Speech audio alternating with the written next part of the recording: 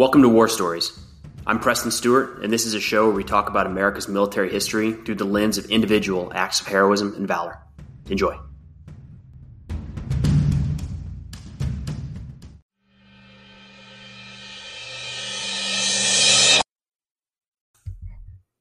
Today we have the story of Captain Florent Groberg.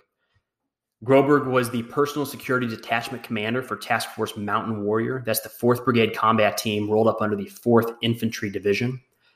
And the time period we're going to talk about is in August of 2012 in eastern Afghanistan, specifically Asadabad.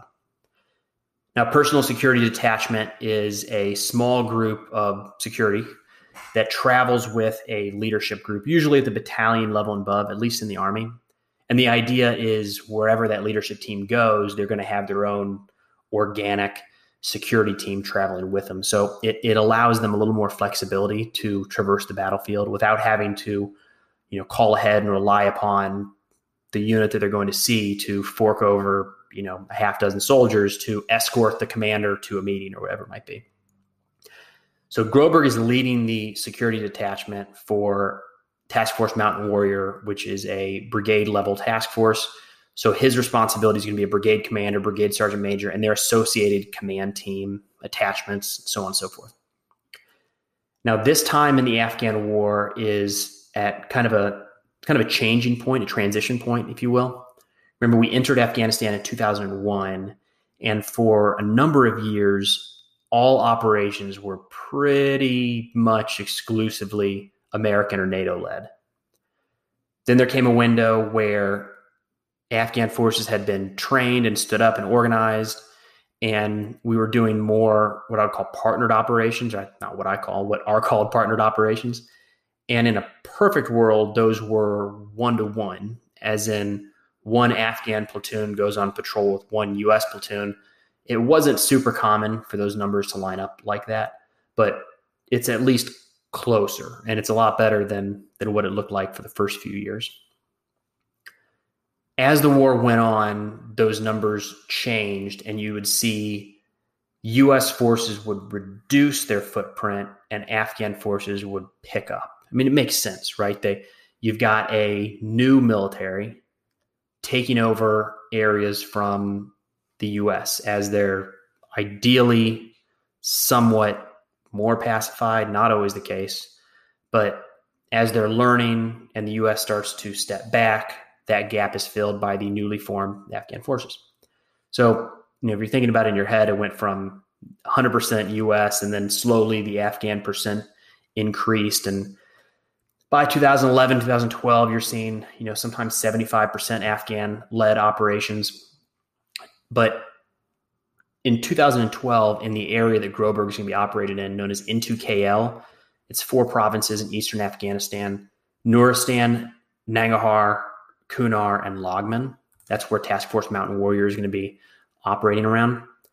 We're going to be transitioning bases over to the Afghans entirely. So the U.S. footprint is going to, in certain areas, can disappear. And what's happening then is the number of U.S. forces isn't really changing. You're seeing kind of a consolidation of U.S. forces in certain areas, and the partnering is kind of going up the chain. So you'll see brigades and corps level leaders start to partner with Americans more than the platoon and squad level that we would see earlier in the war. But for Task Force Mountain Warrior, one of the things it does is their battlefield is the same size. They just have soldiers scattered all across it, which means that for the leadership element of that brigade, there's going to be a lot of traveling, which is the reason that Groberg and his team are so important. On August 8th of 2012, they have a scheduled meeting, the Task Force Mountain Warrior leadership and some advisors from the 101st Airborne, as well as some U.S. citizens and Afghan leadership, have a meeting with the governor of Kunar province. So that's sitting in the provincial seat sits in Asadabad, and Kunar, we've talked about it a little bit here, just a deadly area. It's a dangerous province, one of the deadliest in the Afghan war. The Soviets had a hard time there. Every American unit that was in Kunar generally had a fight on their hands from start to finish. And it's just a tough area. The Taliban really had the upper hand in and around Kunar for a long period of time. But on August 8th, there's going to be a meeting, nothing out of the ordinary, pretty standard, with the provincial governor at his compound in Asadabad. So to get there, the Groberg and his team with Task Force Mountain Warrior fly into the nearby outpost that's run by U.S. and Afghan forces, and they're going to walk to the governor's compound, dismounted patrol. Now, it's a populated city. It's not really expected to receive small arms fire or indirect fire while you're moving through a populated center like that. That wasn't really how the Taliban operated in some of these areas. But nonetheless, everybody is, full body armor, helmets, weapons, ready to go. I mean, this Groberg's job is to provide security for this element. As they're moving through the streets, nothing's amiss, and they come up to a choke point, a bridge that needs to be crossed. And as they near it, they see some folks start to act a little weird that kind of raises some flags. Not to say they weren't on alert already, but some things start to look weird. A guy jumps off a motorcycle and runs away. That looks a little odd. And then they look up and Groberg sees somebody walking towards the formation, but he's walking backwards. So there's something unusual. That sounds alarm bells, and he's moving closer and closer to the formation. So Groberg identifies this and moves through the formation to, get near this guy and figure out, what are you doing? Get an eye on it. You at least have to assess the situation. As he's moving towards the man, the guy turns. And as he turns, Groberg notices a bulge in his clothing, which is a concern. And, a lot of Afghans would wear rather loose fitting clothing. So sometimes it's really hard to see this, which makes identifying a threat from a distance really, really challenging. But the clothing is hitting and setting in just a way that Groberg can see there's some kind of bulge, something being hidden. Groberg sprints forward, puts himself between this man at this point, just we'll say suspect, and the rest of the formation that he's there to protect. His men are there to protect. And as soon as he lays hands on this guy, he recognizes it's not just a bulge, it's a suicide vest.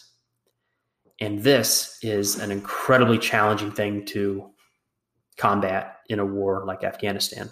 Remember, we're trying to win the support of the people with the Afghan military and Afghan police, which means that the U.S. and our Afghan allies have to be out and about with the population in order to do that.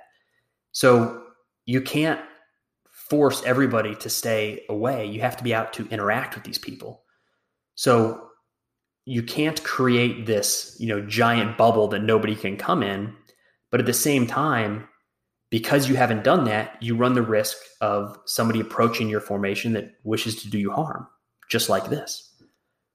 Groberg gets hands on this man, recognizes that it's a suicide vest, without hesitation, starts, rushing the man away from the formation, pushing him as fast as he can go and tackling him to the street. As soon as he hits the ground, the vest detonates. Now, he was moving him away from the middle of the formation. The guy was trying to come right into the middle where all of the U.S. and Afghan key leaders, brigade commanders, colonels, for the Afghans, it would have been generals standing there in the middle. Groberg moves this guy so far away from the formation, the vest detonates, throws Groberg 15 to 20 feet away from where it went off. Chaos. There's just been a detonation. There's yelling. Next thing you know, another attacker detonates his vest.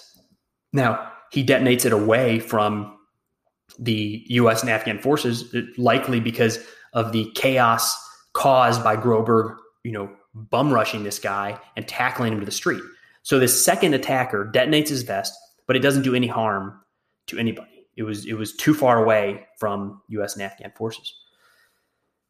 The vest that went off at Groberg tackled the guy, severely wounds Groberg, but he survives, miraculously survives.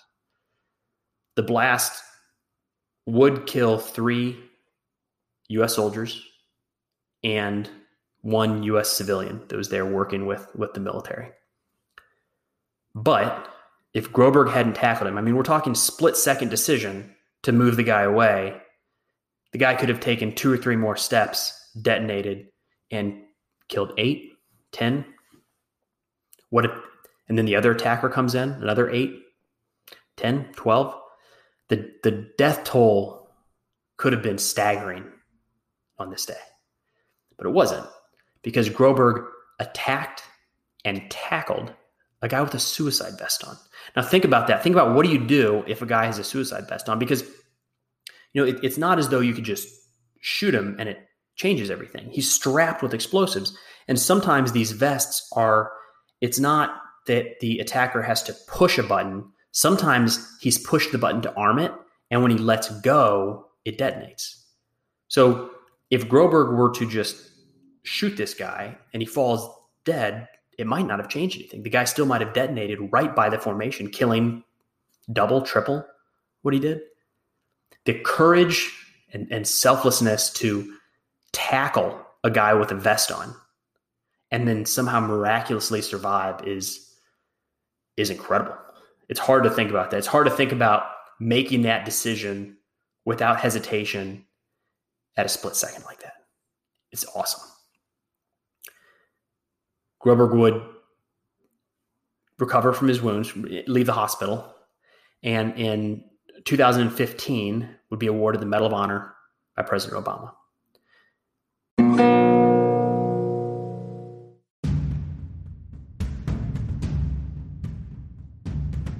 Hey, thanks for listening to War Stories.